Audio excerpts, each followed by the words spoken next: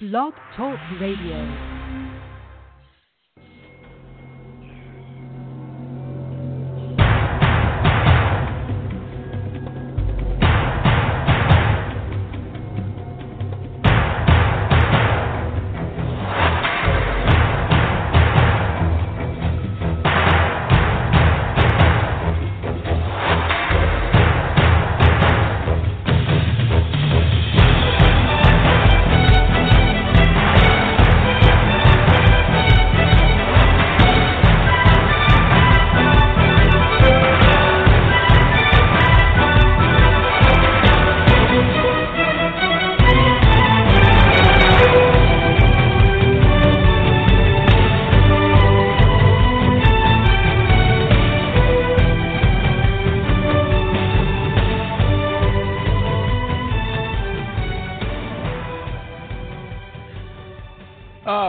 Ladies and gentlemen, boys and girls, children of all ages, this is the 411 Ground and Pound Radio Show, your weekly look into the wide, wacky, wonderful world of mixed martial arts. I'm your host, I'm Robert Winfrey, and I want to thank everyone for listening in.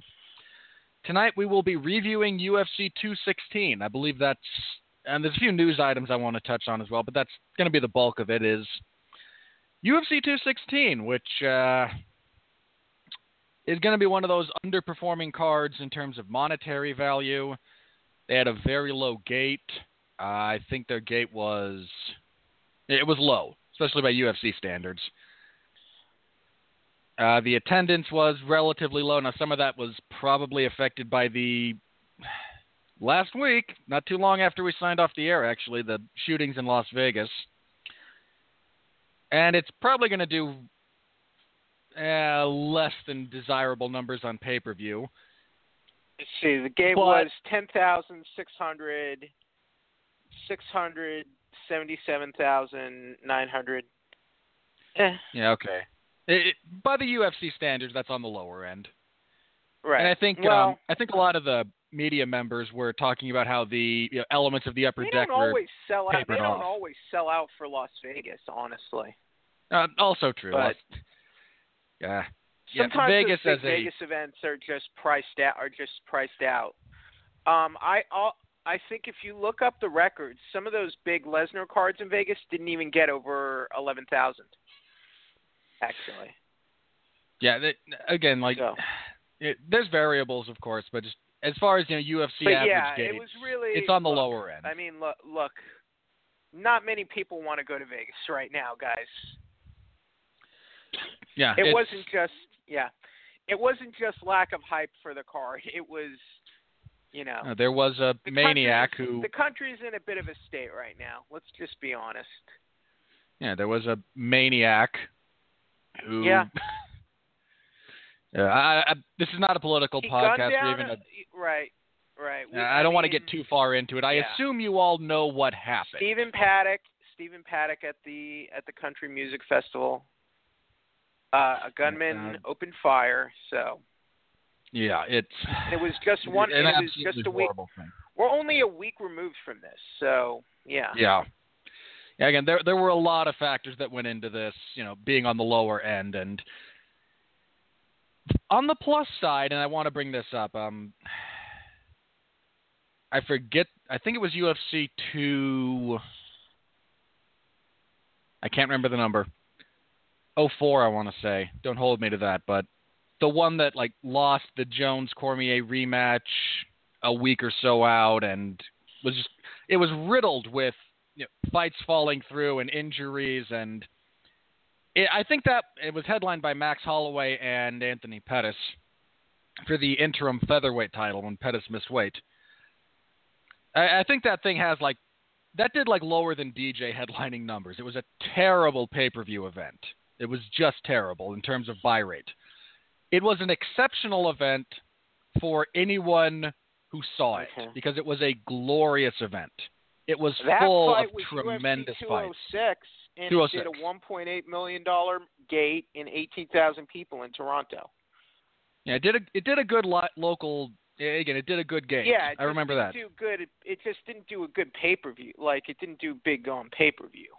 No, it was it was barely over 100,000 if memory serves. I mean, the exact number isn't terribly relevant. Right. But well, the point being, it was the lowest selling pay-per-view of that year and of the last 2 or 3 years. Again, but in terms of the action it delivered, it was the best card of that year. Yeah. Hands down. Yeah. Luke Thomas mentioned this after UFC 206, and I feel it needs to be reiterated here in the wake of this card.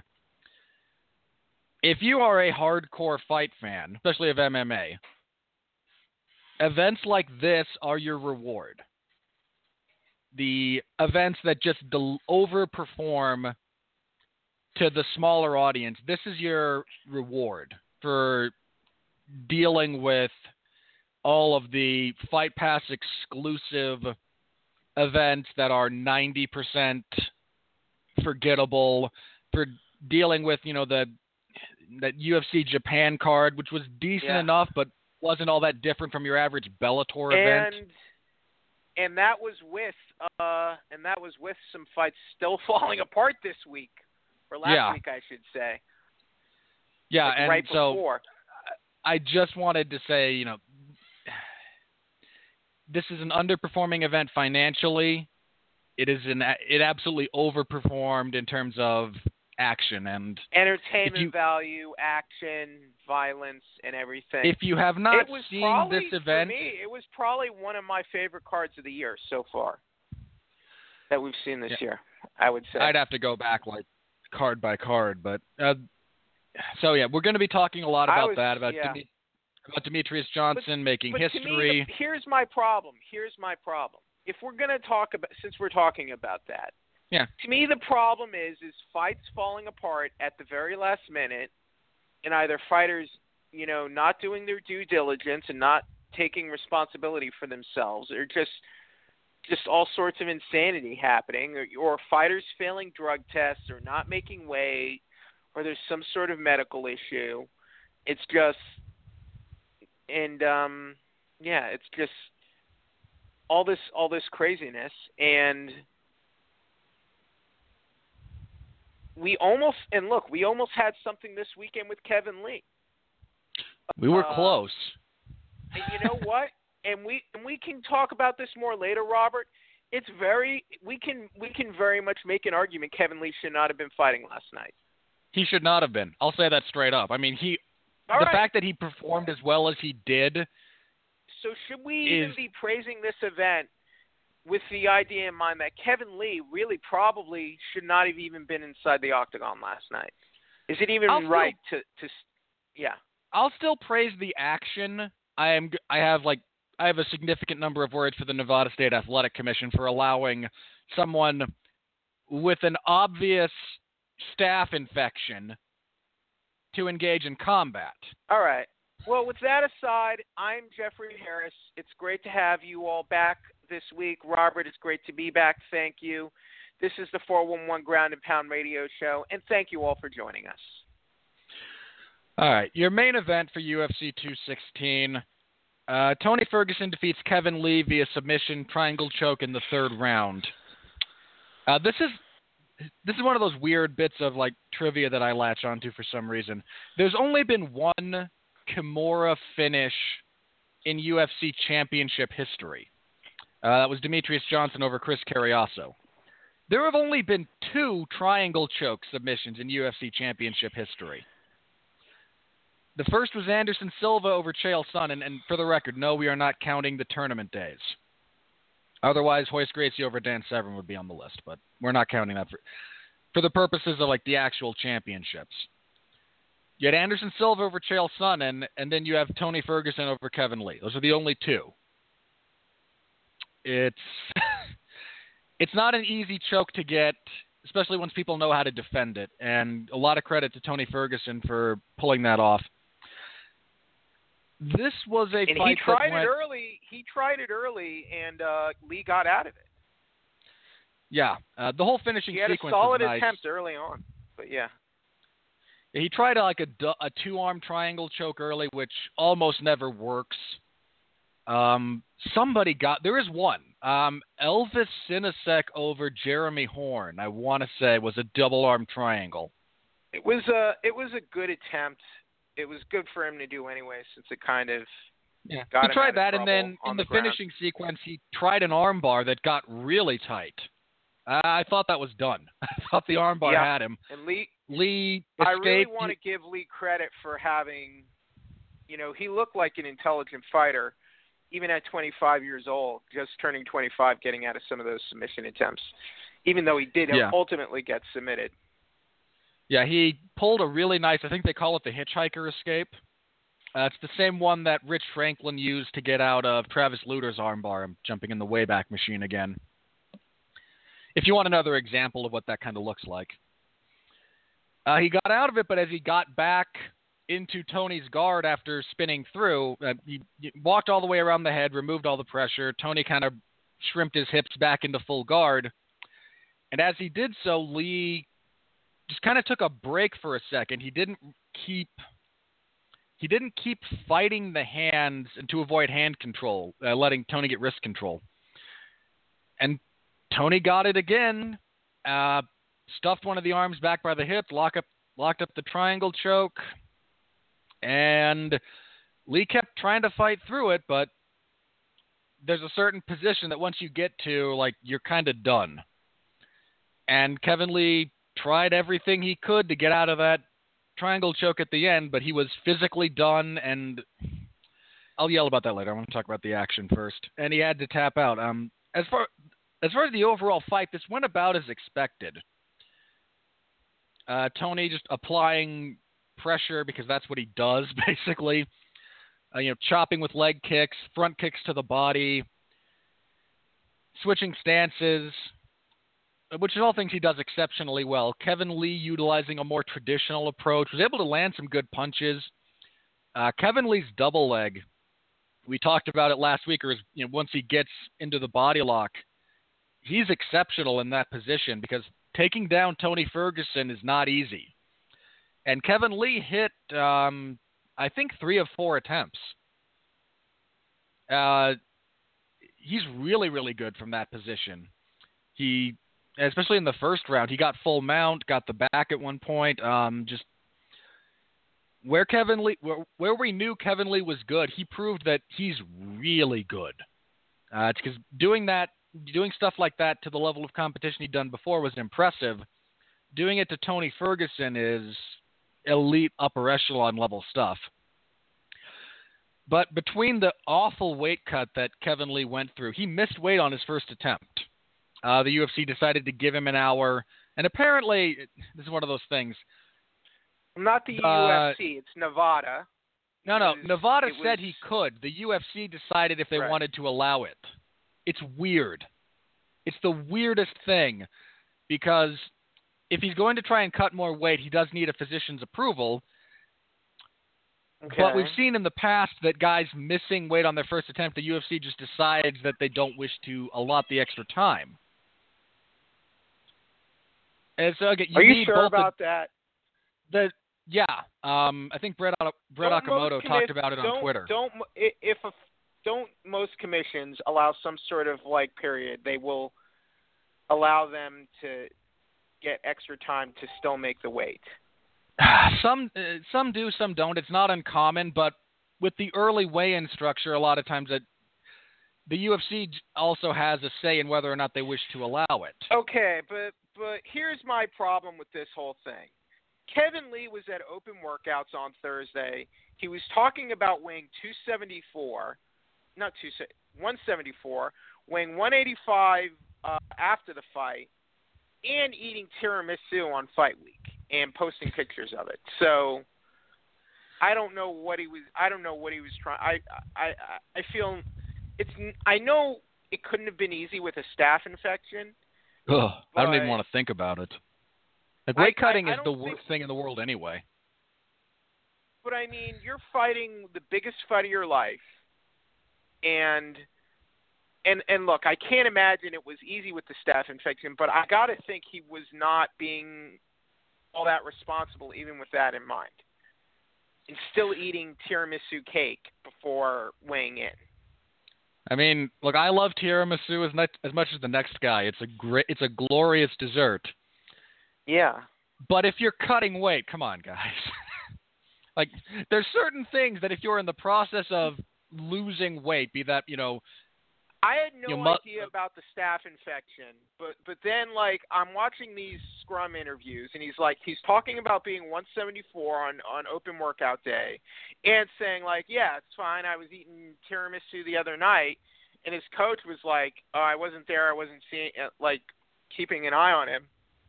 And, like, that immediately sent out red flags, and I'm like, well, you know how positive I was about Tony Ferguson last week. And then after hearing that, I'm like, well, I'm only more serious about it now. But yeah, as soon as I saw his like, weigh-in photos, like, I knew he was done. Like, he looked like death. His profile walking to the cage walking to the scale when he actually made weight was shocking. But you know what? Credit to him. Well, I don't know if I should even credit it, but I'll credit him likely for actually sucking it up and making it. I mean, I will, because a lot of guys wouldn't. There's a lot of guys who would have just said, "Screw it." All right. I'm not suffering through the weight cut anymore. Look, Anthony Pettis. I'm not surprised I'm not going to give Anthony Pettis any sympathy because, one, I don't think he should have been fighting featherweight in the first place. I mean, when he did make featherweight before, he looked horrible.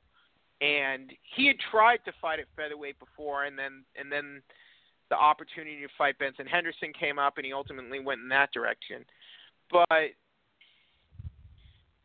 I don't know. I just don't think, even having the staph infection issue, I don't think he handled this right at all.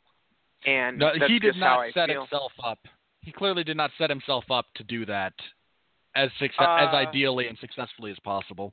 But is there any circumstance that, I mean, he said he tried to hide the staph infection, but how could the Nevada State Athletic Commission not know that it was a pretty visible mark on his chest? How could you not notice that during a pre-fight examination? I have no earthly idea. Now, I will say this, that mark on his chest was not nearly as visible prior to, like, when he was walking out. That's when, if you know it's there, you can kind of see it if you look back at some of the, open workouts or the weight or the, the scale, making weight. But it's really hard to see. It clearly, I mean, again, by the time he walked to the cage, it was big enough that as soon as he took off his shirt, Joe Rogan on commentary said, that looks like staph. I mean, does he have a staph infection? And he did. He admitted it after the fight. Said, "Yeah, I did," and I think it clearly affected his performance. It's just, you're a commission. They should at least reimburse the physical detox that Tony Ferguson is going to have to go through after, 14 minutes of fighting, a lot of it grappling with a guy who has visible staph. Bathe in Purell to get rid of that. Okay, but it's a massive regulatory oversight. I mean,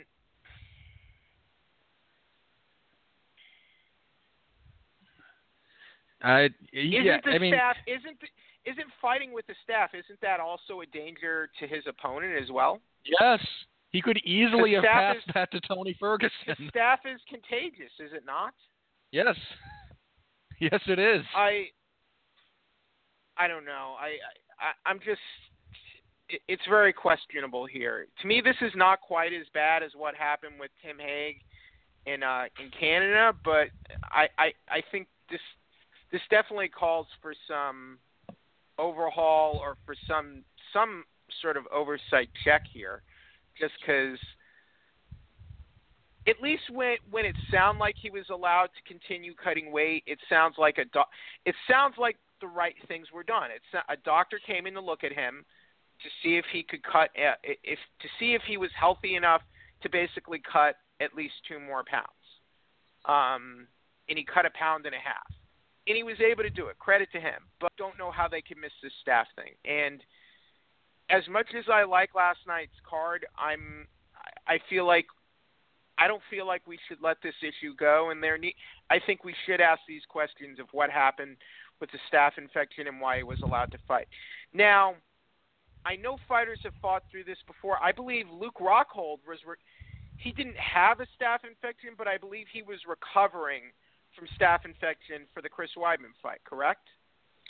Something like that. Conor McGregor was getting over us. Yeah, and he was Conor on, was getting over. Yeah, good. Right.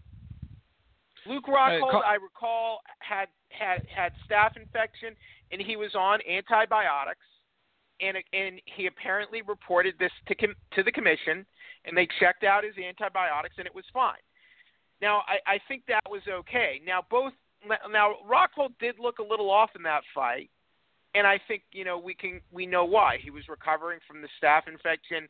Weidman apparently had a foot issue or a broken foot or something. Okay, so here's what he said. He was apparently battling a staph infection in the last 2 weeks before UFC 94. So he might have still had something, but apparently, as far as I know, the commission was aware of it, and they were aware he was taking medication for it, and they let it go anyway. So I guess it wasn't as serious as this, but I don't know, man.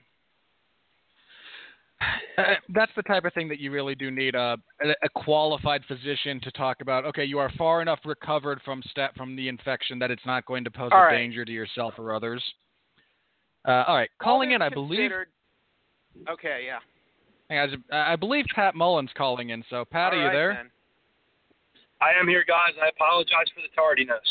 All right. That's all right. So Pat, gross incompetence by the NSAC for Kevin Lee fighting with the staph infection last night and just barely making weight and looking like death at the weigh-ins?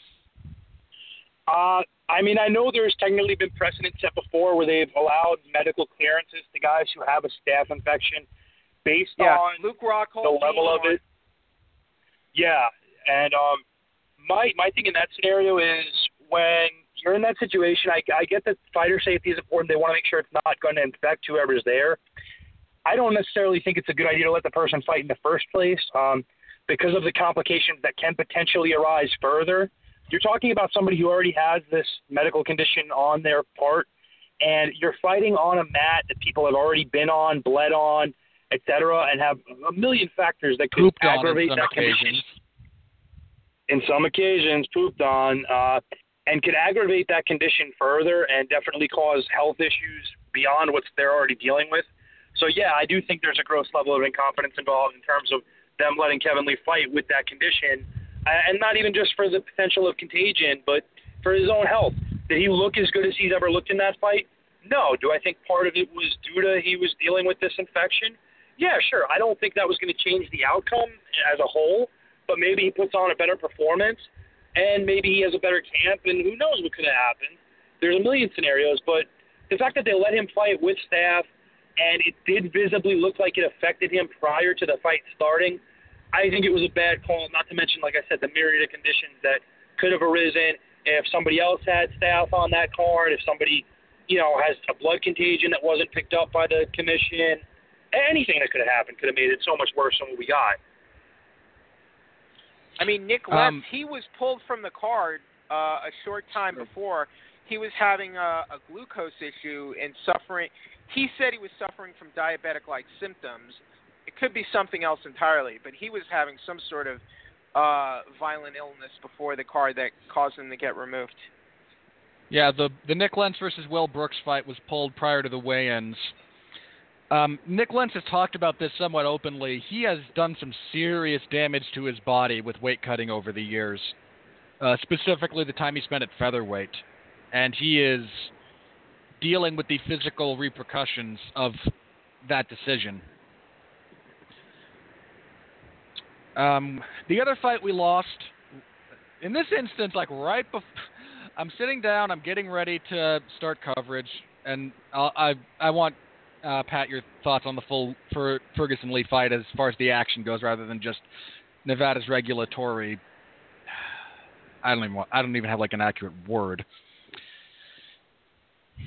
But right before the first Fight Pass fight was about to start, or supposed to, news breaks that Derek Lewis is out of his fight with Fabricio Verdum. His back issues flared up again. He's got 2 bulging discs in his back, I think. 2 or 3. It's more than 1. And his back locked up on him. He couldn't physically get out of bed. And I'm going to go ahead and say, if you can't physically get up from a prone position, you probably shouldn't be fighting. Instead, they promoted Walt Harris from the prelims, where he was to fight Mark Godbeer, and Harris replaced Lewis against Fabricio Verdum on the main card. So, yeah, I mean, we lost the fight between Nick Lentz and Will Brooks, which I was actually kind of looking forward to. And we lost a whole fight because, again, Harris versus Godbeer just didn't happen. This card suffered some adversity at the 11th hour. So, anyway, Pat, your thoughts on the actual fight between Lee and Ferguson? I didn't give Tony Ferguson's guard work enough credit. He's improved that tremendously because Lee, on top, is no joke. And Ferguson, I mean, he was in a really bad spot in the first, but after that, We've seen his back game, though, against wrestlers like Danny Castillo. I mean, he's been in these situations before where he's put on his back, but he has a very active and a very underrated ground game off of his back especially.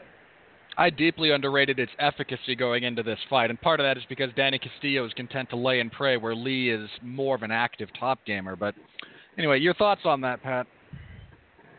I think his guard work definitely deserves a lot of praise. I know there's been a lot of people out there lately who have been dismissing the guard position as a danger position for the person on top because we've learned more about how to defend guard tactics from the bottom, et cetera, et cetera. Well, the guard is still a dangerous position when you have somebody who can do things as well as Tony Ferguson on bottom. And that's what we saw last night. If the guard is dead, he didn't get that memo, and neither did Kevin Lee, because he threw up a beautiful triangle from the bottom to get the tap and the victory. A triangle is not an easy hold to pull off, especially on a very strong grappler. But part of why it worked is we talked about Tony Ferguson's frenetic pace last week, that he was going to put Kevin Lee in exchanges and situations that he wasn't familiar with and comfortable with. We talked about even though Kevin Lee has a freakish reach for a lightweight, Tony is the guy who's much better at judging distance and using it, and we saw that with how he was able to diversify his attack. He utilized his really good front kicks to attack the midsection and gauge distance. He utilized odd tactics, like at one point he threw a lead hand uppercut to start an exchange. And that's largely because he had Kevin Lee's distance gamed and he had the timing gamed, and Kevin Lee didn't. He didn't know how to compensate for that. And Tony, even though he does so many things unorthodox and things that normally you would advise against, he's smart enough at this point and athletic enough at this point that he can pull it off. And he set a pace that, even though Kevin Lee had his moments in the first round, the amount of energy it took from him to do that, he didn't have it for the rest of the fight. And we saw Ferguson walk him into counter strikes that dropped him. There was one really beautiful right hand that dropped Kevin Lee to a knee. That was one of the highlights of the round for me and the fight for me. And Tony Ferguson is a mixed martial artist. He's not just capable of beating you in one area. He presents a lot of problems all over the place for you where you can't predict one way to fight him. You have to be prepared for a fight that's going to go everywhere. And even when it seems like you have the advantage, you may not. And that's what we saw last night. But I think it was a good fight for Kevin Lee. I think the fact that he didn't look immediately outclassed is a really good indicator that he's got a bright future. And on top of that, I think this experience is only going to make him better in that he saw where his deficiencies lie, where he needs to improve, and what he needs to do to get there. Yeah, Kevin Lee's just like barely turned 25. I did not realize he was that young. He's got a real bright future. And he was already 9-2 in the UFC before this fight. Yeah. So think about that. Give him another couple of years, he might be the champion. Wouldn't shock me. There's definitely a maturity issue here. Even disregarding Nevada's incompetence here, he did not handle his weight cutting situation right at all. And he definitely needs to keep an eye on that. And I'm not saying move up, but, don't cut 20 pounds. Don't try to cut 20 pounds and don't eat tiramisu the day before a fight.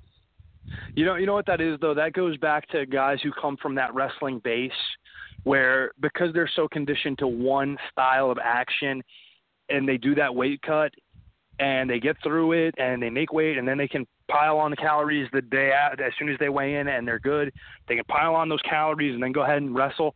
Fighting is very different from wrestling, and this is something that they all have to kind of learn the hard way at times. We see where if they're not coming in at an advanced stage for somebody starting out and understand the schematics that are involved, that, hey, I'm not just wrestling anymore.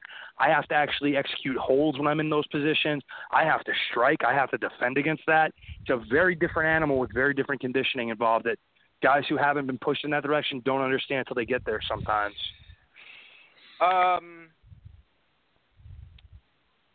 So Tony Ferguson now wins 10 in a row. 6 of Longest those 10 wins. Winning streak in UFC lightweight history. Right. He had that now coming in. So 6 of those wins were by submission. And look at the names on the resume. Yeah. Edson He has Barboza a 70% finishing rate over his current streak. It's impressive, but I saw a couple things in this fight I didn't like. I thought in the first round he was keeping his hands way too low, and Kevin Lee made him pay for that. I feel like he had improved and closed up those holes in the Dos Anjos fight, and maybe he was trying to trap or lure Kevin Lee into something. I just feel like he was a little too loose with his defense here, and I hope he doesn't. If he does fight Conor McGregor, I hope he doesn't do things like that, because I think he can beat Conor McGregor. Somebody joked that the hot take coming out of this fight was going to be there were only going to be 2. One is Tony gets hit a lot, so Conor's going to sleep him, or Tony pushes a pace that Conor can't possibly keep up with. Both of which are true. Neither one of those is an inaccurate statement. I really do hope they make that fight, but Dana White said that they're going to make Tony Ferguson versus Conor McGregor, so we're getting the Diaz trilogy. Let's all just kind of come to grips with that now. I mean, he also said the ship had sailed on GSP Bisping. GSP was going to fight the winner of Woodley Maia. Yep. So I mean, we can't take those statements. Oh, Amanda Nunes is never going to main event a UFC pay-per-view ever again. We can't take those statements too seriously, Robert. Yeah, I know. Again, hence the joke that no, they're going to do the Diaz trilogy. I hope they make McGregor-Ferguson. I want to see that fight. There's a lot of points where they match up that favor each man, and I really do want to see how that plays out in real time. All right, with that out of the way, woof. Your co-main event, Demetrious Johnson breaks Anderson Silva's record with 11. He gets to 11 consecutive title defenses. He submits Ray Borg in the 5th round, which is not terribly uncommon for Demetrious. This is his 3rd 5th round submission.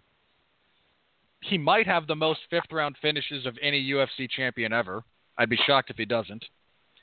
He is now 3rd on the list of most finishes in UFC title fights. This was his 6th or 7th. I can't remember which one. It's one of those 2. This was his 7th. He is only behind Matt Hughes at 8 and Anderson Silva at 9. And not only did he finish Ray Borg in the 5th round, the way he did it, if you guys haven't seen this, I can only describe this in professional wrestling terms.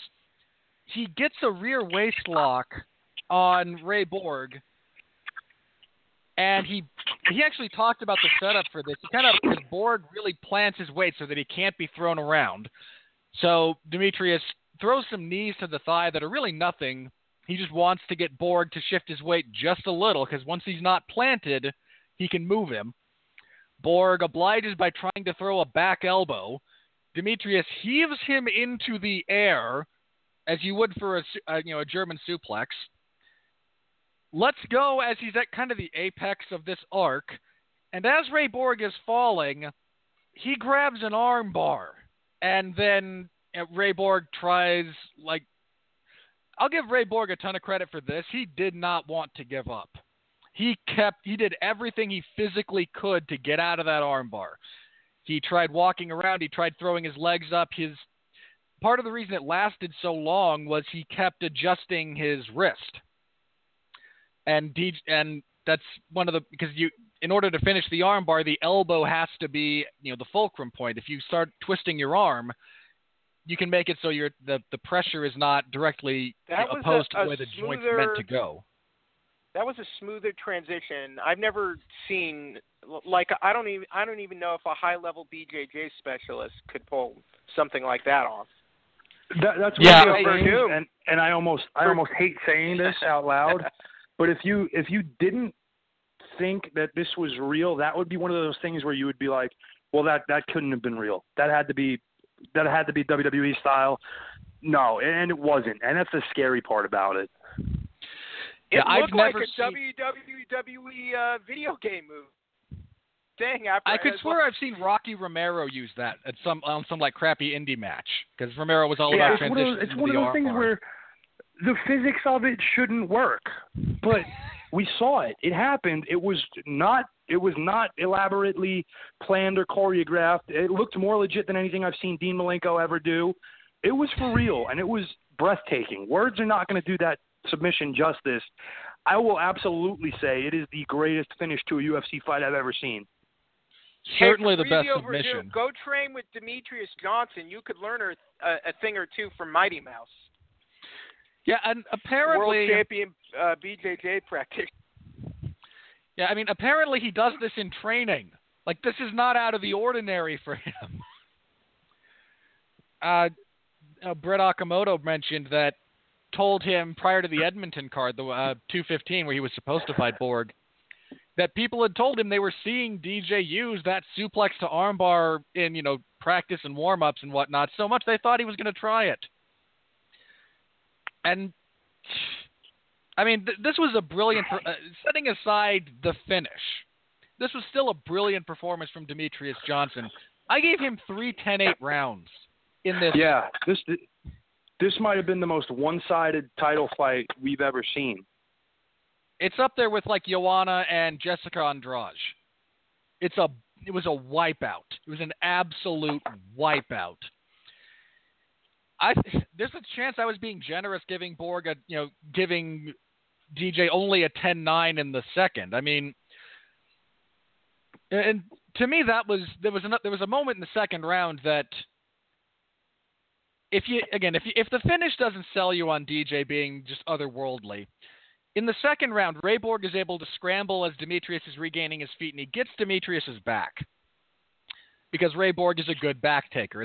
It's one of the things he does very, very well. He has good back control when he gets there, and he, as Demetrious, just is wall walking because he was just kind of done with a scramble, I think, or he had just defended a takedown, and Borg is able to jump on his back into the backpack position.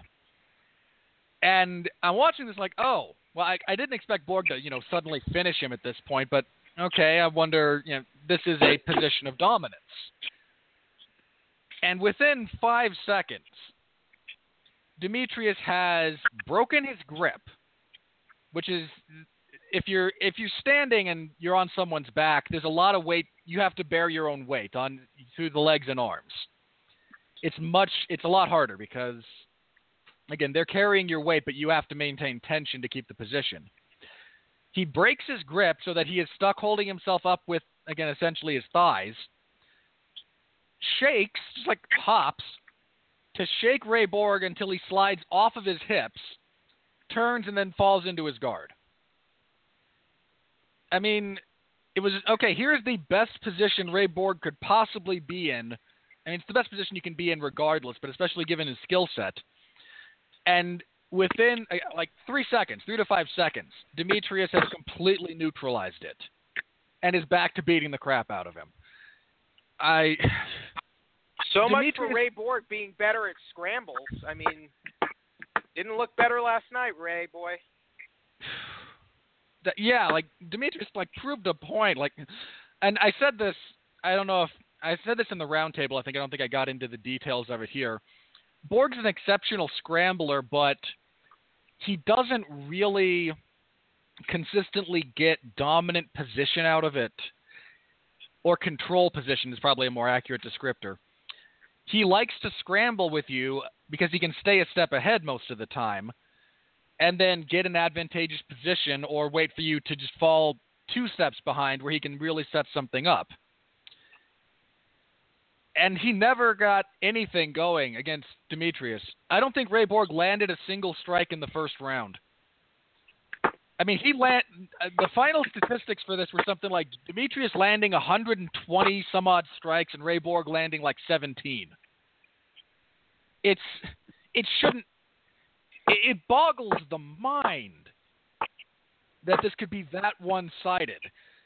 Demetrious shut him down striking, shut him down grappling, and then again, like the most breathtaking finish, the best submission in UFC, if not all of MMA history. I mean, I haven't had a physical reaction to something I saw in MMA like that since the Showtime kick. It was that, again, please watch it. You have to see it because words will not do this justice. Demetrious breaks the record. This is right up there with one of the – I think this is right up there as one of the greatest, I think, modern MMA finishes ever. I think it's possibly one of, if not the greatest UFC championship finish to a UFC title fight possibly ever. I think it's arguable. Yeah, I mean, any that you would argue would be based on dramatic value as opposed to necessarily skill value. I mean, I almost have nothing. I've been praising Demetrious Johnson for years, literal years, and this was just. Again, I actually have no accurate Now, words. look, I could be completely wrong, but I feel like Johnson could have maybe ended this fight earlier. He could have submitted him earlier. I felt like he was toying with Ray Borg through more than half of this fight. Pat, any thoughts on that? You've seen a lot of fights. You've seen guys, either carry someone or you deliberately want to make a point by making a fight go long.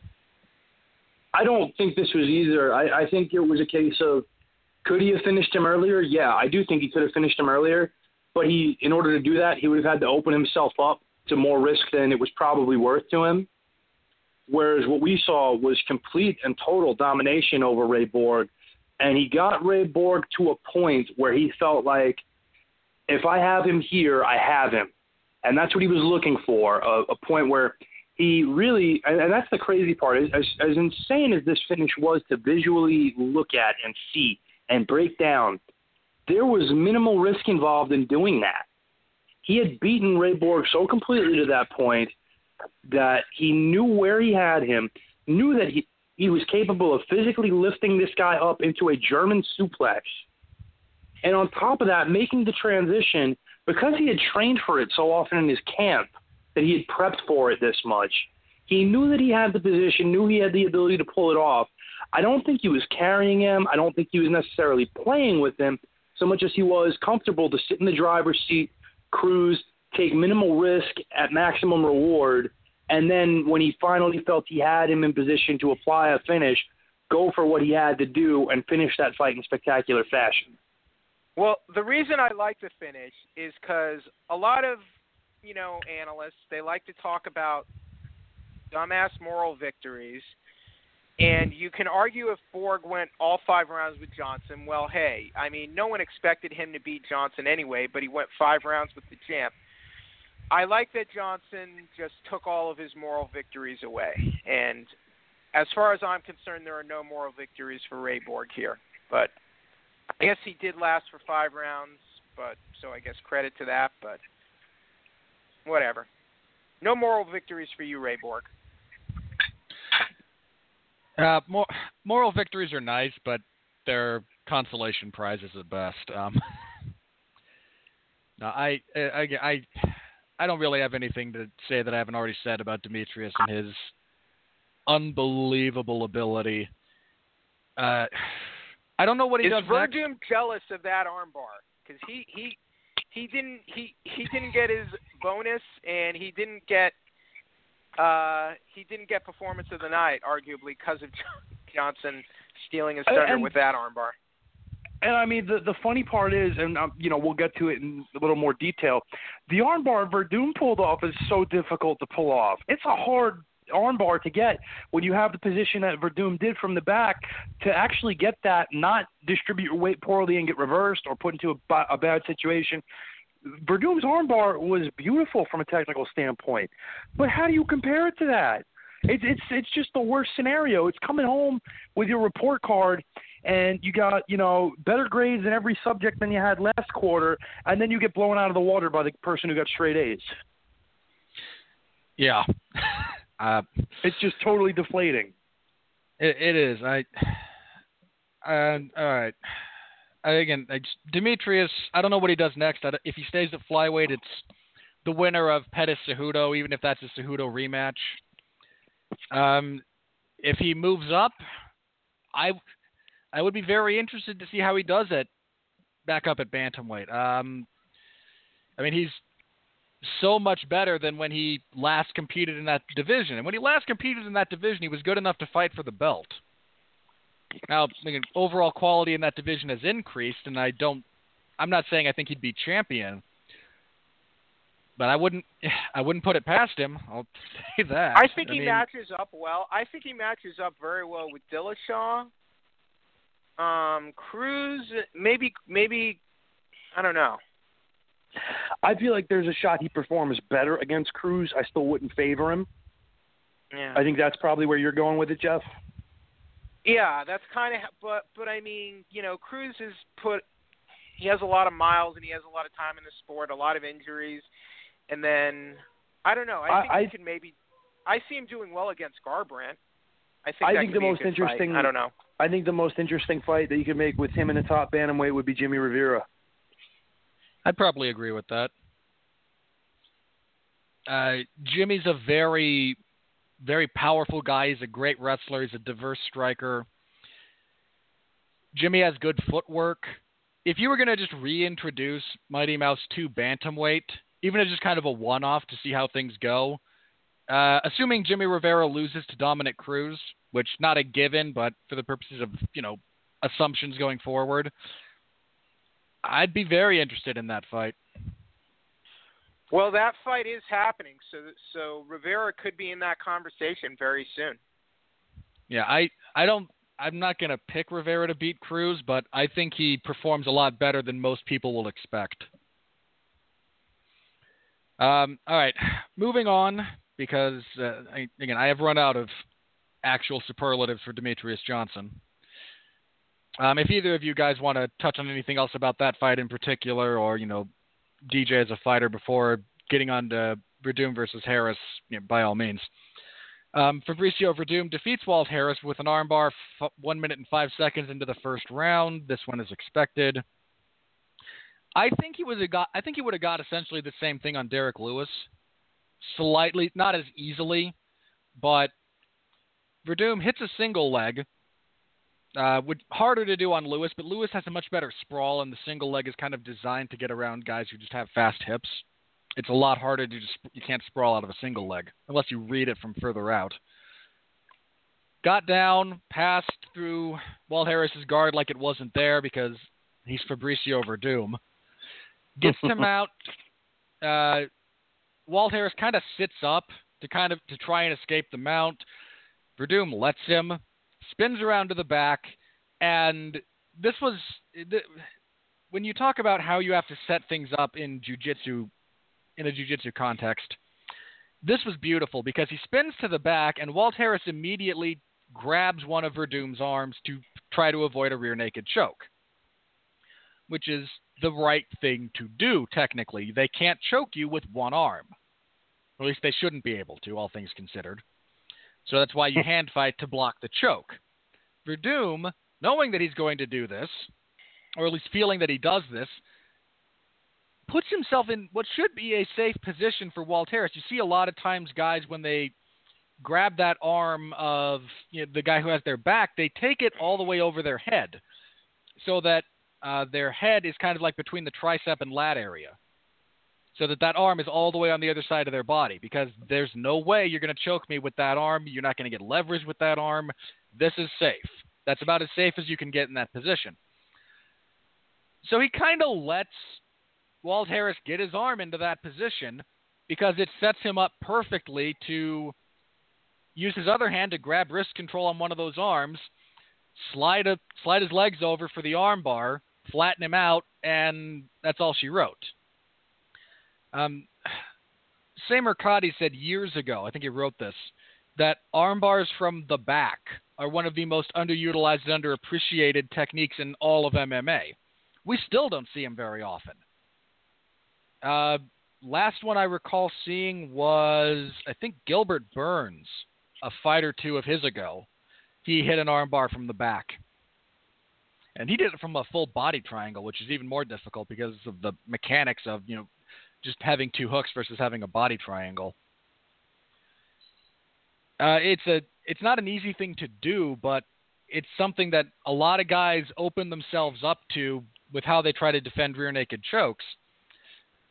And it's a risk because if you miss that arm bar, you're going to be on bottom. I mean, if you're Fabricio Verdum, you don't care because it's Fabricio Verdum. He's the best jiu-jitsu practitioner in all of MMA heavyweight history. You know what? I said it last night, and I'll say it tonight. I just want to give credit to Walt Harris for going out there and doing the JOB. He took it. He went out there and he took it like a man. He was put in a situation where he basically wakes up. He finds out he's fighting Fabricio Verdum on pay-per-view. He goes out there. He goes into the fight. No one's expecting anything out of him, and he lost. But he went out there and he did his job. And credit to him for that. Give him another fight. There are people who actually criticized him for being like, well, I don't want to fight, for not, or for refusing to fight Verdum. They said, why would you agree to that? You fought, you trained to fight Mark Godbeer. Day of, they're going to change your opponent to a much more dangerous guy with a very different style. It's like, well, you know what? First of all, he's going to be rewarded financially for it because he's getting moved up. So that's really the end game. It's called prize fighting, folks. To be fair, hopefully he got more money for fighting on pay-per-view versus Fight Pass. I guarantee you he did. And probably a little bit of a backdoor pay, too. If he has a good manager who has half a brain, he did. Yeah. On top of that is a situation where he has nothing to lose in that scenario. So why not take the shot just in case you do pull something off? Nobody's holding this win against him. You helped bail out the promotion in that regard because you helped replace a fight on the main card to feature a guy who they clearly want to feature in Verdum. Why would you not do that? So anybody who's criticizing him because he stepped in and took a loss, you clearly don't understand how this works. And, credit to Verdum, too, because, people probably didn't expect anything out of Walt Harris, but, Verdum not many guys in Verdum's position would have taken a fight like that, changing day of, basically. No, he had everything to lose there. Yeah. And Verdum's in a position where he's trying to get back to the title. And I said afterward, normally I would say Verdum submitting Walt Harris is probably not enough to earn him a title shot against Stipe Miocic.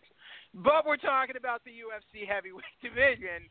So True. Considering how there's an extreme lack of contenders right now, and Stipe Miocic doesn't have an opponent, and Overeem versus Ngannou still hasn't happened yet, and it's not happening for a while, you might just have to go ahead and book a Verdum Miocic rematch just to make sure Miocic has a fight booked in the next few months. Assuming Miocic and the UFC can kind of hash out their issues. There aren't any major issues. He already said he's looking to fight in December or January. He wants to fight in December or January. Verdum just had a tune-up fight. Just go ahead and book that rematch if you want. Could be worse. Yeah, pending the outcome of Overeem and Ngannou. All right. Pat, do you have anything else on this particular fight? No, it went about as expected. Credit to both guys for being willing to do that in that 24-hour scenario. Onward and upward for Verdum. Hopefully this got Walt Harris something a little bit more out of it than what he had initially. All right, next up, we had our first women's flyweight bout since the UFC announced their intention of forming a division. They had a flyweight bout previously between Valerie Letourneau and, why am I blanking on her name, Joanne Calderwood. But since they announced the division, this is the first official one. Mara Romero. I think that was more of a catchweight fight, though, more so than they both than an agreed official. to flyweight. Right. There were just no plans for a division. Now there are. Anyway, Mara Romero Barella defeated Kalindra Fahia via submission, rear naked choke, 2:54 of the first round. There's not a whole lot to talk about here. Barella's actually a really good grappler, apparently. Once she got the takedown, she passed pretty easily. Some of her setups, and this is like stupidly minute detail that no one will really care about. But if you watch the way she sets this up, even just some of her passing, getting her arms in proper position, it's all fundamental stuff, but it's all executed correctly. Again, there's not a whole lot to talk about here with a less than 3-minute fight, but Barella's got some really solid jiu-jitsu chops. I look forward to seeing what flyweight winds up looking like once it really gets up and running for the women. But if you have to fight her next, I'd stay off the mat if at all possible, because that seems to be something she's quite good at. Jeff, anything on this one?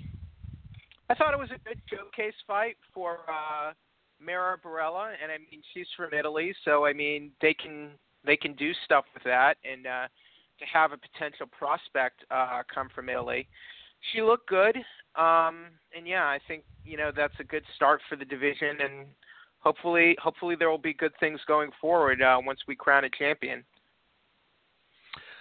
Pat, thoughts on this one? I've said it before. It's always fun to see a nice little buzzsaw go through somebody at times, and this was that on this card. Mara Barella, nice introduction for me to her here. Really great grappling. Loved seeing her just mow through Faria. I got very intrigued in seeing her. I would love to see more of her, obviously against a better class of opponent to see what she's got, but this was good. This was action. This was going for the finish immediately and wanting to make a statement. She did it. I want to see more of her. All right, and kicking off the main card, Beneil Dariush and Evan Dunham fought to a majority draw. Ugh. I'm okay with it.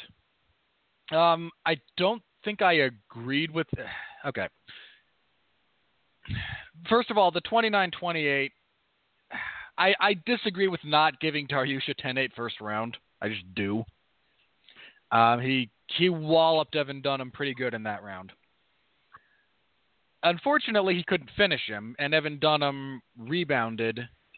I think I scored this fight for Dariush. I gave him a 10-8 first, and I think I gave... Or did I score this a draw? I might be confusing this with the Venata Green fight in terms of my scoring. I might have just gone with a draw here, but... Anyway, Dariush puts a pretty solid beating on Evan Dunham in the first round, but can't finish him, can't quite sustain the pace. Dunham... comes back in the second, does a good job. They go into the third. I think the third was probably the closest round, if I'm remembering correctly, and I might not be. Yeah, it was. Okay. Again, a lot of cards, and there was another fight that went to a split, that went to a draw, so I'm trying to keep track of a lot of weird scoring in rounds. This was a pretty good fight. I have no real issues with the draw. It's kind of weird to think that Evan Dunham is 34. Just one of those weird things that you suddenly realize about a guy who's been fighting forever, that no, he's been fighting forever. Time has continued to elapse. This was a solid enough fight. It wasn't special, but I'm not complaining a whole lot. And again, there was another draw on this card that was on the prelim, so we'll probably talk about it a little bit. I'm okay with more draws in MMA. Draws aren't inherently bad. And this was an instance where I believe a draw is perfectly justifiable. I don't I think this is more an indicator of the ceiling of both guys at this point in their careers than anything else. I think they've both passed their competitive peak, which is not to say that they've suddenly become terrible. But Dariush was on the path to potentially fighting for the belt at one point, and he was derailed by a couple of losses at key points. I think he may have just passed the position in his career and his ability where he can be a top 5 guy, in the title discussion. I don't think so. I think he's still competitive. He's still competitive, but I'd be very surprised if he's, again, in the title picture again. Yeah, I'm writing him off. I'm not going that far. No, I I'm get to be writing in the him middle off. road. Because here's my thing. Go ahead. Evan Dunham is not any good anymore. Evan Dunham has never gotten past where he was 7 years ago in terms of his development as a fighter. If you can't, and on top of that, Dariush had him dead to rights in the first round. Had him. Even if he couldn't finish in the first round, he should have been able to finish him in the second round. And instead, he didn't know how to pace himself. He fought like an idiot. And as a result, Dunham fought his way back into the fight, which give Dunham credit. A lot of guys would have crumpled and folded. He didn't. If nothing else, Evan Dunham's tough. But that's a fight he shouldn't have been back into in the first place. The fact that he was able to get this to a draw speaks poorly of Dariush and his abilities. And on top of that, he's a choke artist. He gets put into positions where he has the chance to grab the brass ring, and he falls and doesn't make it. He beat Jim Miller and Michael Johnson in consecutive fights and was in position where, hey, this is a guy we could potentially move into a big fight, and then Chiesa chokes him out. Fight winning streak at that point when he's going into the Chiesa fight. Chiesa and Edson Barboza are solid fighters. Yeah, but the point is, he's a choke artist, because when he steps up, he gets beaten. And this wasn't even a step-up fight. This was a get-well fight for him, and he couldn't even perform well. All right. Jeff, thoughts on this one? I mean, honestly, I agree with you, Robert. I don't have a problem with scoring this fight a draw. I didn't hate the fight. I don't really see Dariush becoming a contender, but I kind of see him staying and being more like a high-level gatekeeper to higher-ranked fighters, guys like, Edson Barboza maybe, guys who are, who kind of stay around or hover around the top 5 or title contention. But I think I was impressed that Dunham was able to survive the first round and come back. And look, Dunham, I wouldn't call him a great fighter, but he's been in the UFC a long time, and he has a lot of fights, and he's an experienced veteran. And I think that helped, to some degree, get us through this fight. And I don't have a problem with this fight or the other fight that was scored a draw on this card, that they were scored draws. But at least this one was scored a majority draw, and it didn't have any point deductions or anything. One of the cards on that. All right, look, since that's the main card, here's the rest of this card, and there were some dull stretches here. Cody Stamann, how is his nickname not like the Orchid? It's a botany joke, guys. I know, no one else is going to get it. It's okay. I don't know why. As soon as I heard that that's how he pronounces his last name, again, flower puns come into my head. I hate that I know that, but anyway, Cody Stamann defeats Tom Duquesnoy via split decision, 29-28, 28-29, and 30-27. I don't like 30-27. I think it completely undermines what Duquesnoy was able to do in the first, but rounds 2 and 3 I thought were pretty clearly for Stamann. Lando Venata and Bobby Green fight to a split draw, 29-27, 27-29, and 28-28. I feel like there had to be some kind of computational error. 29-27 for Bobby Green is a shockingly bad score. That is shockingly bad. Let me circle back to that. Let me get to the rest of these. Poliana Botello defeated Pro Gonzalez via unanimous decision, 30-27 across the board. This fight sucked. Matt Schnell defeated Marco Beltran via unanimous decision, 30-27 twice and then 29-28. Not a whole lot memorable here. Matt Schnell is a well-schooled fighter. He thinks about things. You can see he knows what he's supposed to do. But he's so pedestrian in his execution, I can't really get behind him at this point. John Moraga, with, good grief, knocks out Magomed Bibluatov in the first round. He wobbled him with an overhand right that Bibluatov didn't quite get out of the way of, misses a right high kick, and then comes back across his body. Here's a boxing reference for everyone out there. Rocky Marciano versus Ezzard Charles style with a left hook from hell that just ends Bibluatov's night. I was pretty high on Bibluatov before this, and I still think there's a lot of potential there, but he was unprepared to deal with the low leg kicks that Moraga threw. He threw some calf kicks that pretty clearly bothered him.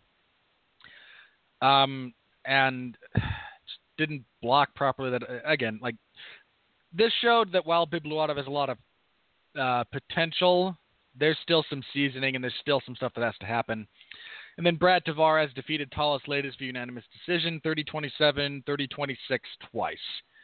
This was one-sided for Brad Tavares. Talas Leites just doesn't have it anymore. All right, the Venata versus Green fight. Lando Venata was deducted a point in the first round for an illegal knee, which he threw and which landed. It didn't land with, and this was something that I wanted to kind of yell at commentary about, it didn't land with the bone of the knee, but it did land with the thigh. And the rule about kneeing a downed opponent is not or kicking a downed opponent is not limited to, like, the knee and below. It doesn't matter. Like, you can't use your leg to strike them in the head. And he did. He was deducted a point, which was probably the right call. I mean, this was a pretty flagrant violation. Like, Bobby Green was on both knees, barely starting to get to one knee. I guess there's maybe a point that maybe the thigh would not have done as much damage to the head as the knee. Which is there's why a point there. There is a point there, which is why I think Bobby Green was able to continue.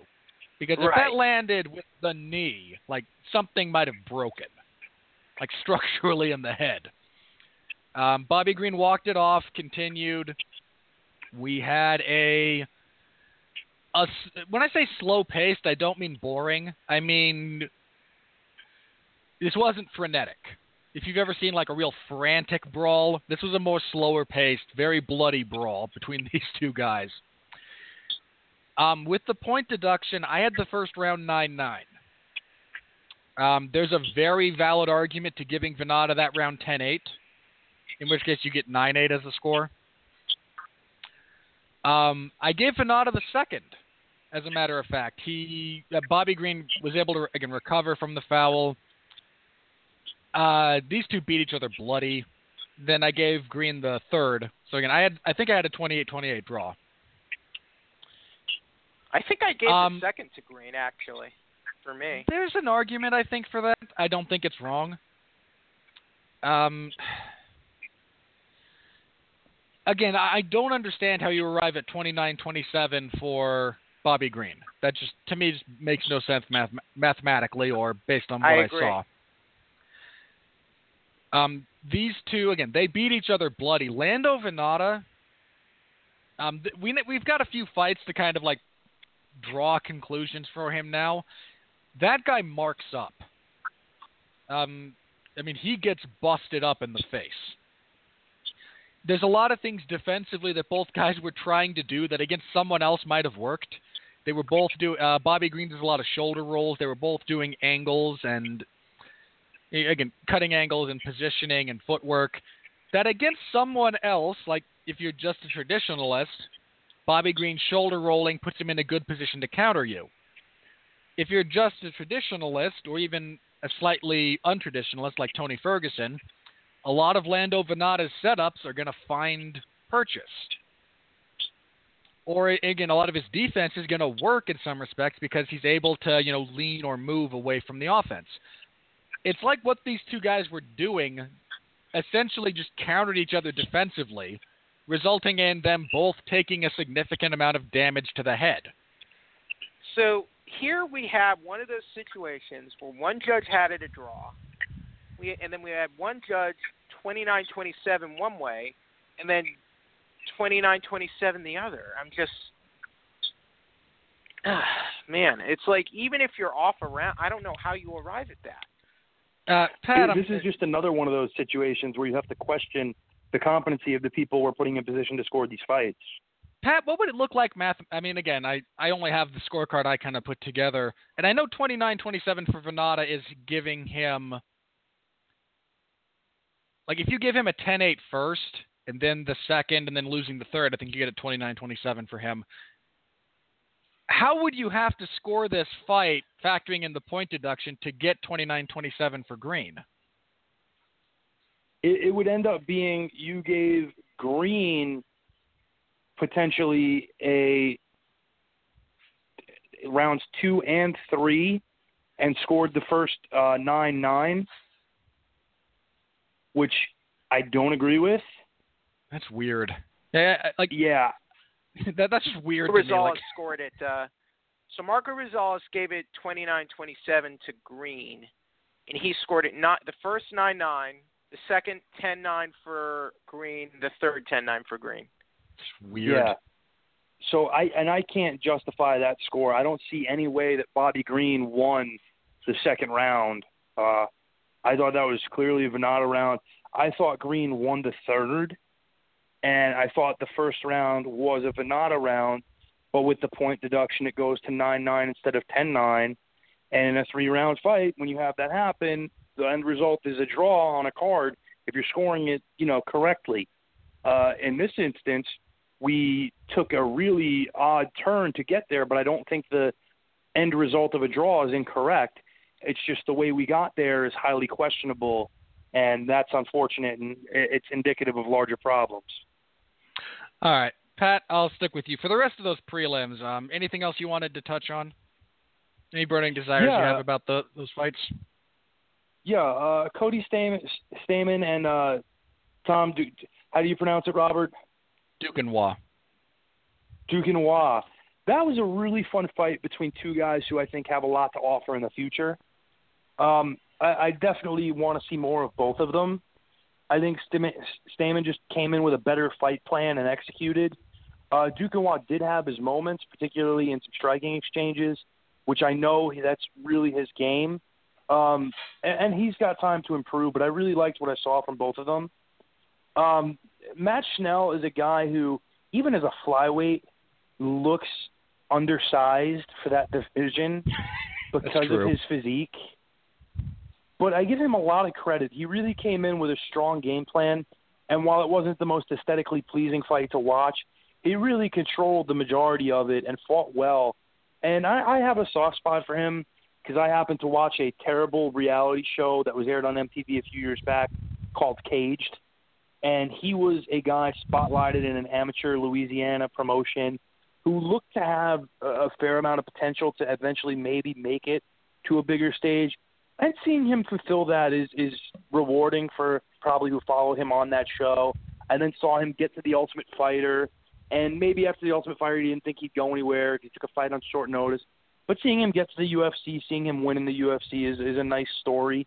And John Moraga with a surprise win here over Bibliatov, and it was well set up.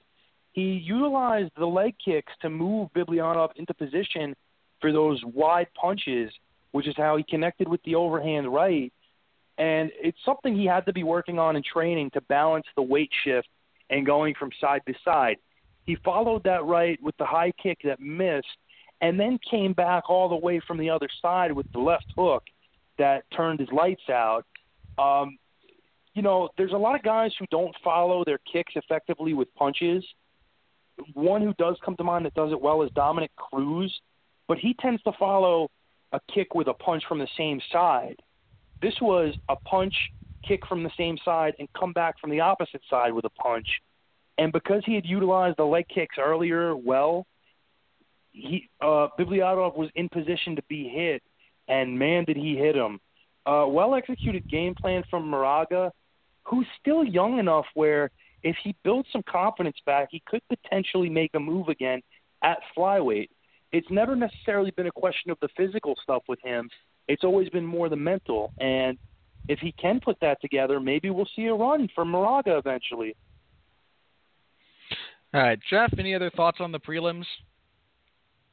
I mean, props and credit to Lando Venata and Bobby Green for giving us an action-packed lightweight fight and certainly probably giving up a number of brain cells. I would just say go ahead and give both those guys their win bonuses in addition to Fight of the Night. Because, look, Bobby Green, dude's got 3 kids by 3 different women, okay? He's got kids, man. That's why he's the king. Exactly. So, I mean, hasn't he brought up the 3 different races too? He's got a black woman, a Hispanic woman, and a white woman. Yeah. Yes. Yeah. So, the guy's got kids. He's got 3 different women, 3 different baby mamas. Help the guy out a little bit. That John Moraga knockout was stunning. I mean, the prospect going into this fight was Magomed Bibulatov, and he derailed that hype train. He was not supposed to win that fight for all intents and purposes, and he won it in spectacular fashion. So good on him. Brad Tavares still sucks. And I'd like to also make reference, if we're following up on that fight. Rob, you said Latest doesn't have it anymore. I ask you the question, when did Latest have it? There was a period of Latest time. Earned his way back. He earned his way back to the UFC, and it was fine to give him another shot in the UFC. And even his return to the UFC, he had some good moments. Yeah. But, he again, submitted Tim Bosch, knocked out Francis Carmont when Francis Carmont looked like he was going to be a thing for a while. You know, he had a few good wins, but I forever hold a bit of a soft spot for Talis Latest because he got Francis Carmont out of the UFC, and I thank him forever for that.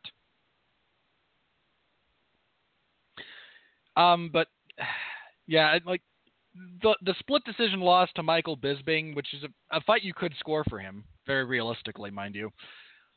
That seems to have been kind of the turning point. He has not looked anywhere near the same since. I mean, he got smoked by Gegard Mousasi not too long after that, and he's just he's approaching shot fighter territory sooner rather than later. All right. I know UFC 216 didn't get a lot of hype or a tremendous amount of traffic, but thanks to everyone who did read along. Thanks to those who commented. I always appreciate it of you guys. Thanks to everyone who's read my report after the fact. Again, I know, believe me, I know just how many other places you can go for what I do. So thank you for your patronage. It is, again, both humbling, sometimes baffling, and motivating. So thank you all very much for that. I had one bit of news that I forgot to bring up last week, in large part because there were things going on around here. Nothing terrible, just distractions. The UFC, I believe last week, ended their exclusive negotiation period with Fox for their contract renewal, which means they can now shop their product around other other networks. Again, this kind of went under the radar a little bit, but I think it's something worth discussing. Jeff, have you, again, any rumblings you've heard about them favoring one over the other? Are their plans still to be a multi-platform? You know, they'll have some fights that are ESPN, some that are Fox, some that are CBS, or whatever, kind of like the NFL has. Is that still kind of their plan? Do you know anything about this? Along those lines.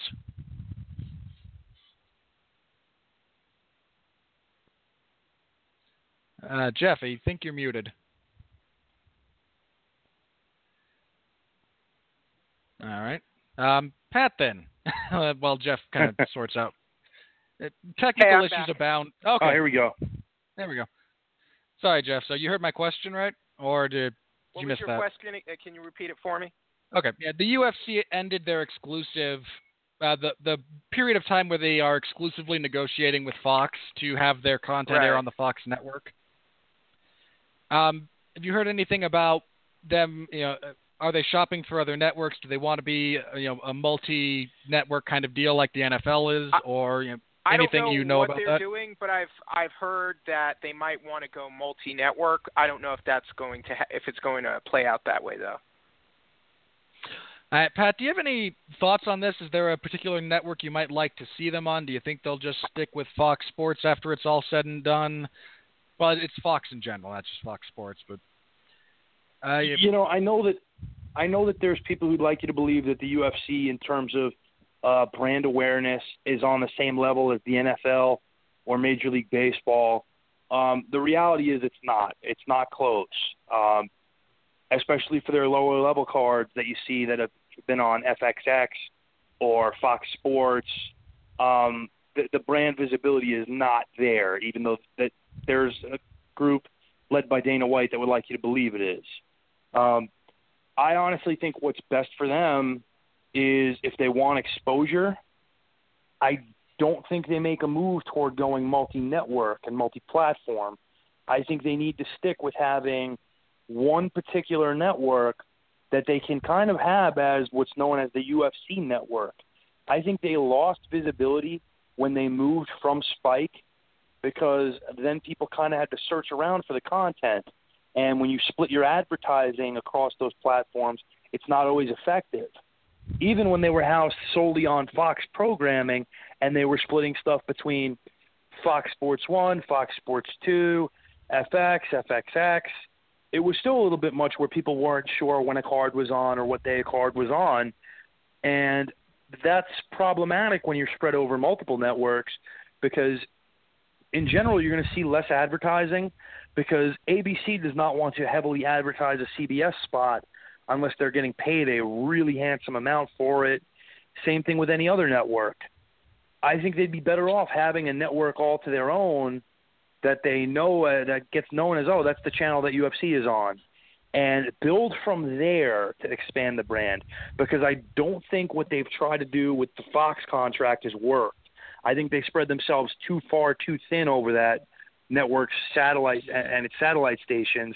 I think they need to refocus the brand, revitalize a particular network that will work with them, and then you can talk about spreading yourself out a little more, because I think they thought brand-wise they would be in a much more aware position to the general public than they are right now at the end of this deal. UFC on the Paramount Network, maybe. I don't think ESPN is going to happen, because it seems that ESPN's in sort of a belt-tightening phase, and they're trying to cut costs now. So I don't think the UFC is going to be on ESPN broadcasting anytime soon. Okay. For me, the big thing about this is going to be what structure they potentially wind up with, whoever they go with. We've all talked about it here, and the MMA community has talked about it over the last several years, about their market saturation, just how many events there are. Because there's some that are, honest, not all that exciting. Stuff that is, for want of a better expression, Bellator level. And a lot of a significant portion of the reason they have done that is they were contractually obligated to provide an amount of content. I'm curious as to whether or not they will scale that back. You know, whether for any other upcoming deals, whether they want to still do 40 shows a year, give or take, or if they're, because look, MMA is it's an individual sport. It's a star-driven sport. And right now, the UFC does not have a lot of them. When you have 3 or 4 major attractions that are drawing good numbers, you can run a higher number of shows and have them all be profitable. When you're in this state you are now, that should be scaled back in an ideal world to maximize the shows that you do have, rather than, again, diluting the product. And I wonder if they will build into their next contract the ability to be more flexible with just the volume of shows they produce. I think one thing that really hurt was the Fox Sports move. And if you look at the numbers were settling on FX and Fuel TV before the transition to Fox Sports. And then you saw numbers decrease all across the board. Because I think when Fox Sports 1 started, it was in less homes than those other channels automatically. So yeah, it was.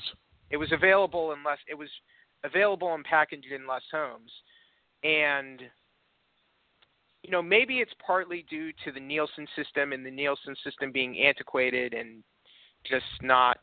But going by those numbers, the numbers were a lot better when it was during the FX Fuel TV days. They were doing a lot better back then.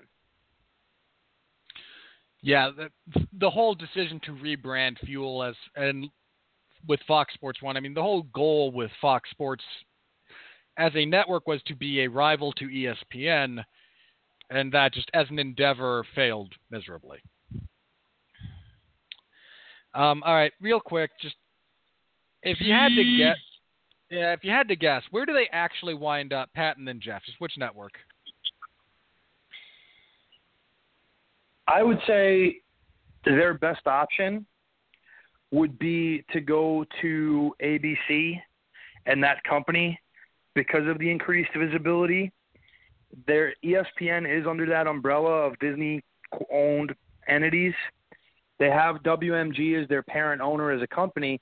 If they can broker a deal between there, maybe get some of their PR people to create stars out of some of the UFC's current roster, it may work better. That's a star-making promotional company in terms of not just WME, but Disney as a whole. I think there's many outlets that they have. Those guys even know how to package and turn these guys into stars. Which I think if you combine the Disney entity in there, they probably can. I mean, you look at how many people they've turned into stars that we found out aren't really capable of much beyond what Disney gave them, but they still were able to make millions off of them. I don't think that would be much different. I would honestly, if I was the company, I would want to land at Universal NBC because you could have fights on NBC, and on top of that, you could kick PFL or whatever it's called now off of NBC Sports and basically take them over. All right, Jeff, again, if you had to guess, where do you think they end up?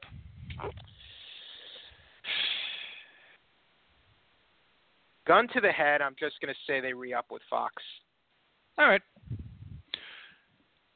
Okay, so that was the only thing I really wanted to kind of bring up as far as news go. Jeff, is there any other major news items from the last little bit that you think you want to touch on?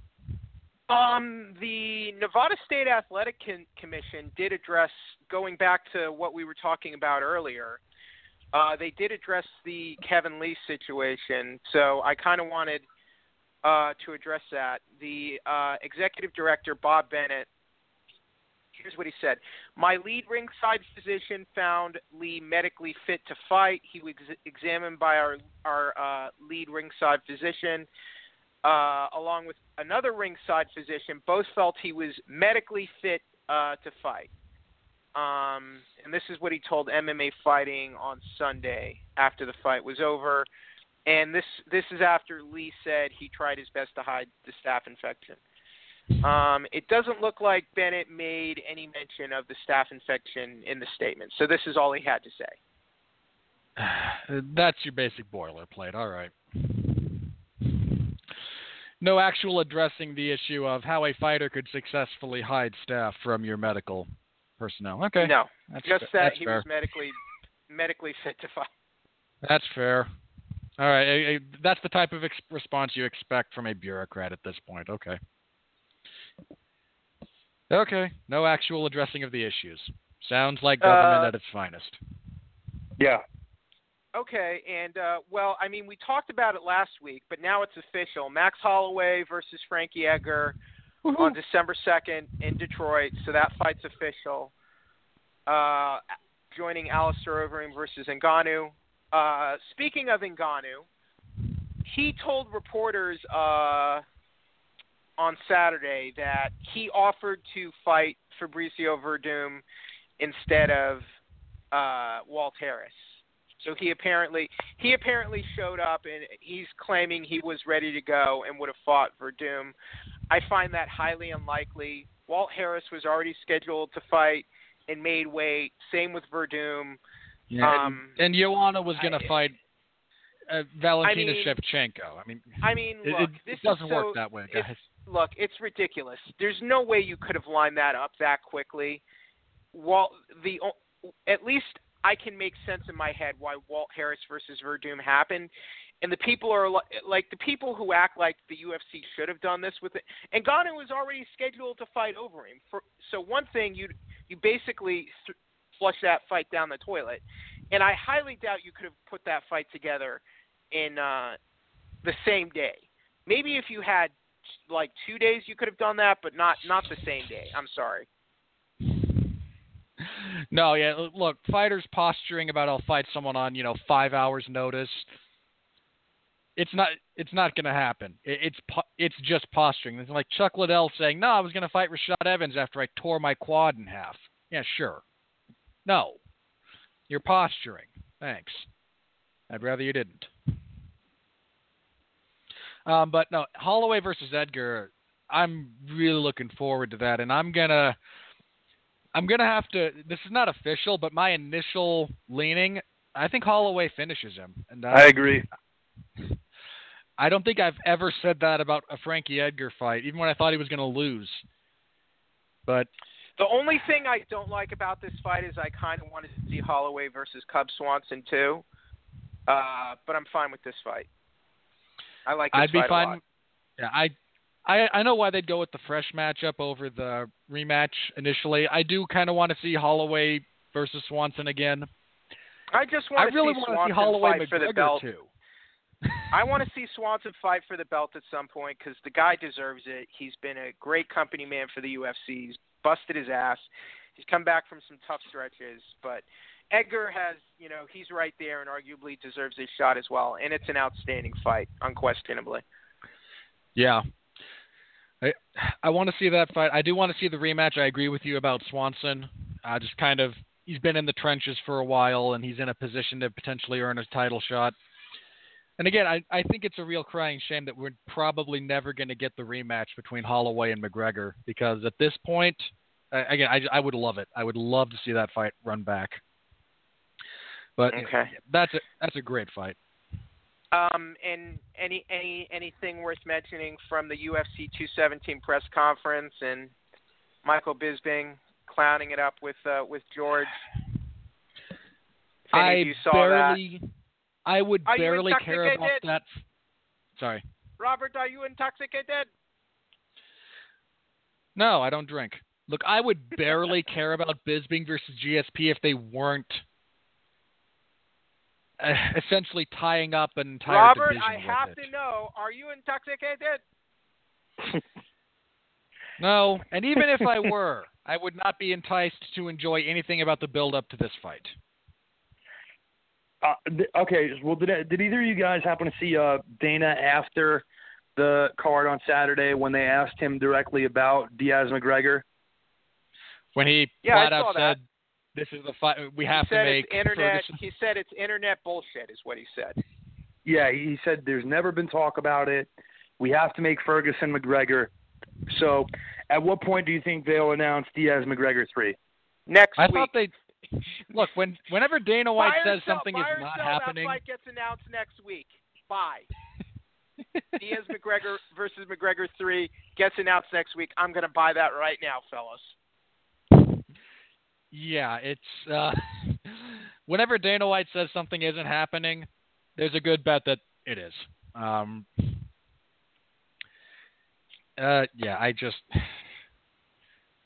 Assuming McGregor actually does want to fight before the end of the year, they're going to wind up announcing Diaz-McGregor 3 in time to promote it for the year-end event. That would be my guess. It's just, to me, how is it productive in any way to shoot down, the rumors of Diaz-McGregor 3? Like, how is that advantageous in any way?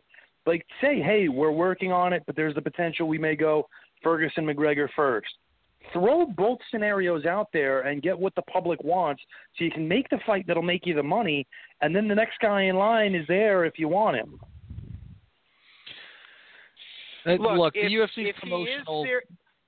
Go ahead, I Jeff. Want to see Ferguson McGregor, and if he's serious about that, which I kind of doubt, that's the fight I want. Just because, look, Diaz hasn't even fought at lightweight in forever. His last 2 fights were at welterweight. And look, they created this interim title. They created an interim title. They have an interim champion. They have the lightweight champion who's done. If he's going to fight MMA again, that's the fight. So, I mean, I don't know why. I get that there's this money fight there, and I know Audi Attar, McGregor's manager, put it out there that that's the fight they want. I don't know. Maybe this is sort of a negotiating thing. I have no idea if it is. It could be.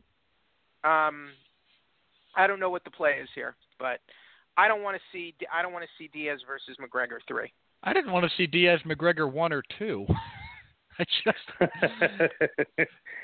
Look, I am more than happy to take a bit of flack for this, but when they announced the first one, I understood it was short notice, et cetera, et cetera. Like, okay, I didn't want to see it, but there were external forces compelling a less than ideal circumstance. And to be fair, we got a great moment out of it.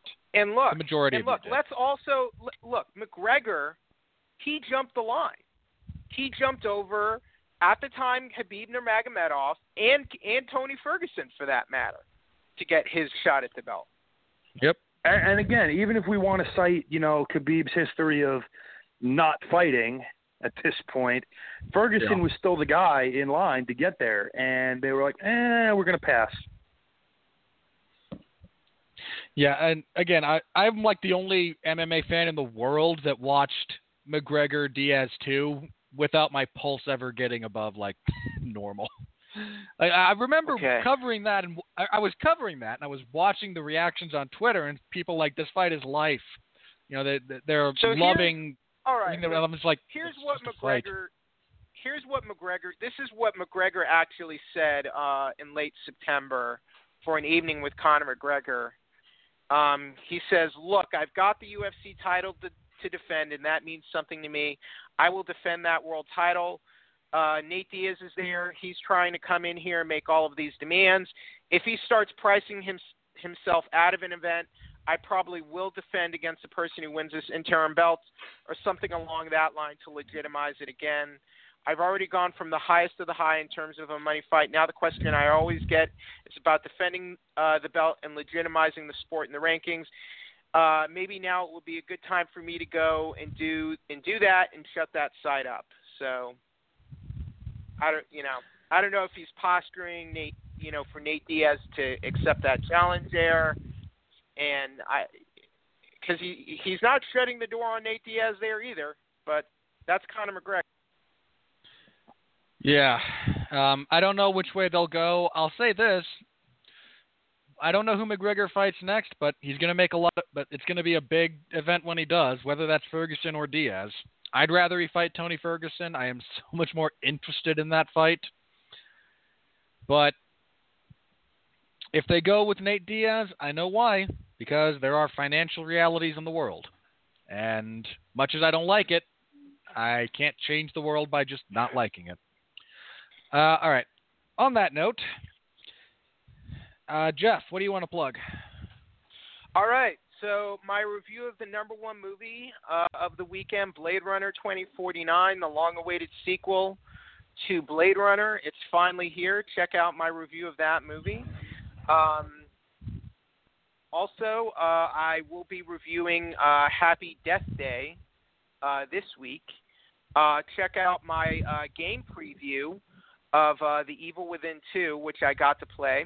I'm going to be doing some Nintendo gameplay previews coming up, and I'll hopefully be covering those. And what else? Not confirmed yet for Thor Ragnarok, but fingers crossed and a few other pokers I have in the fire. But stay tuned. All right. Will do. Pat, anything you'd like to plug? Just once again, if you haven't heard it already, here on the Radulich and Broadcasting Network, you can listen to TV Party with myself and Mark Radulich. We just reviewed Season 3A of Fuller House that dropped a few weeks back, and we will, of course, be following up with Season 3B, which will be released on Netflix in December, so we will have that next podcast for you then on TV Party. Other than that, continue to listen to me here. Thank you for enjoying my ramblings. I appreciate that so much. I was asked to ask you this. Have you actually pre-ordered Paige Van Zandt's book yet? I tend not to pre-order stuff. It's just one of those things where I'm still one of the dinosaurs who likes to go into a bookstore, grab a physical hard copy of a book, and read it. So I have an e-reader. I have a Kindle. I just don't use it. Yeah, I have that same thing. I like the tactile sensation of reading rather than doing it on a monitor, however convenient. I'm archaic, and I'm okay with it. Have you seen Jack Slack's review of the book?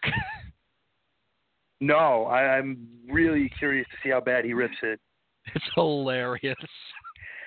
My thing is, okay, I've read a couple of MMA books. I've read Randy Couture's biography, which I thought was interesting but could have used a better ghostwriter. I'll say it that way. I've read particular excerpts from people like Dan Severn, a lot of your last generation of guys, stuff with Mark Kerr.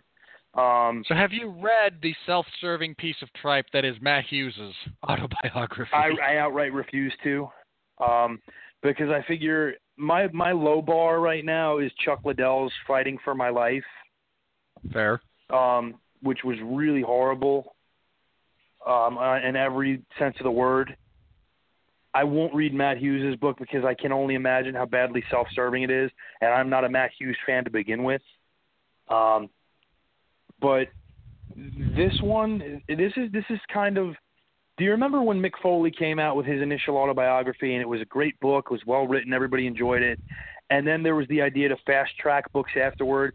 So they had The Rock do one, even though The Rock had only been in the company for 2 years. Yeah, they had Stone Cold do one right after The Rock, didn't they? Yeah. Well, here's the thing with The Rock's book. People were really intrigued by the Foley book because Foley had been in wrestling for so long, in World Class, Memphis, WCW, ECW. So he had a lot of stories to tell in that regard. Turns out he's a pretty good writer. Yeah, and that only helped. But beyond that, the intrigue was there for the stories of being around all these places and all these people. The Rock is writing a book where wrestling fans are going to be the one to buy it. Wrestling fans didn't necessarily want to hear about, life at the University of Miami and football, which is largely what his book was about. They didn't hear too much about growing up as Rocky Johnson's son, interacting with stars at a young age, all that stuff. Well, and somewhat in The Rock's defense, that was poorly marketed because the majority of his life, after he was a kid, was football. That's where he devoted himself. And it I'm makes not blaming sense. The Rock for that. Yeah, no. I get what you're saying. I just wanted to put that out there for anyone else who might not have known that.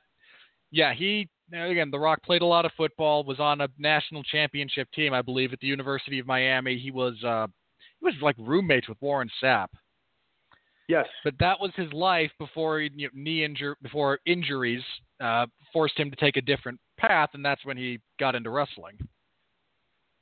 Yeah, and, again, he didn't have that interaction with all these stars that Foley did that intrigued people in that book. That was the appeal. This was a cash grab, and it didn't work. I think the mindset here is that Paige has a certain amount of marketability to her. She's been on Dancing with the Stars. She's headlined shows on Fox for the UFC. She's very clearly the UFC it girl in terms of crossover marketing potential and popularity because she's an absolutely breathtakingly cute girl. No question about it. It's just that is this timing right for this book, and where is the story, and where is the narrative? And if it's written from that first-person perspective, I believe only 23 years old, so there's not a lot of life packed into there. So I don't know where the story's going to lie. I don't know if she gives dirt on dating Cody Garbrandt or what have you, or the stuff that would be mildly interesting to this point. I think if this book were written 10 years later, probably have a lot more appeal to it. But as of right now, I'll say my expectation is that it's not worse than Chuck Liddell's book, but it's not better than, say, Tatum Brown. All right. You mentioned TV Party. For those of you interested, on Thursday, Mark Radulich and I reviewed Season 1 of NBC's Hannibal. It's a lot of me talking, because I love that show to death. So feel free to listen to that in the archives. Mark and I talking about that. When Mark gets some free time, we will do Seasons 2 and 3, which I will happily rewatch. This Tuesday, Mark and I will be reviewing Blade Runner 2037 or whatever. I forget the other half of that number. On Damn You Hollywood, so I will give him more grief about not reviewing other movies with me, but because it amuses me. I will say, reaction. And I'll put it out here since we can get some fan reaction to it. Obviously this is the MMA show, so we have a lot more fans who are singularly minded towards MMA in terms of what they're listening to this show for. But I'll float the idea out here. If I was to host a podcast highlighting the releases on Hulu that have just arrived, both of the ABC TGIF lineup, and those shows being Full House, Family Matters, Perfect Strangers, Step by Step, and Hanging with Mr. Cooper, if there is interest in me talking about these shows, reviewing them with potentially Mark, Robert, Jesse Starcher, whomever it may be, if there's interest there, let me know, because I've been rewatching these, looking at what I look at through rose-colored glasses and what doesn't translate. Let me know if you'd be interested in hearing my musings, thoughts, and reviews on these shows. Alrighty. So that's where you can find me over the next week. We will be back next week. There is no UFC event this coming Saturday. We will be back next week. That is the 15th, and we will be previewing UFC Fight Night 118. It's a Fight Pass exclusive card, which are hit or miss. This one looks a little more miss. The main event should be good. It's Donald Cerrone versus Darren Till. If you are not familiar with Darren Till, look up his UFC fights. There's some really interesting ways he and Donald match up. The rest of it, I just have like a depressed sigh. But we'll talk about the rest of it next week. We'll preview that. And we will be also next week we'll just be previewing that. The week after, we'll review that and preview Fight Night 119, which is headlined by Lyoto Machida versus Derek Brunson. Derek Brunson's going to sleep.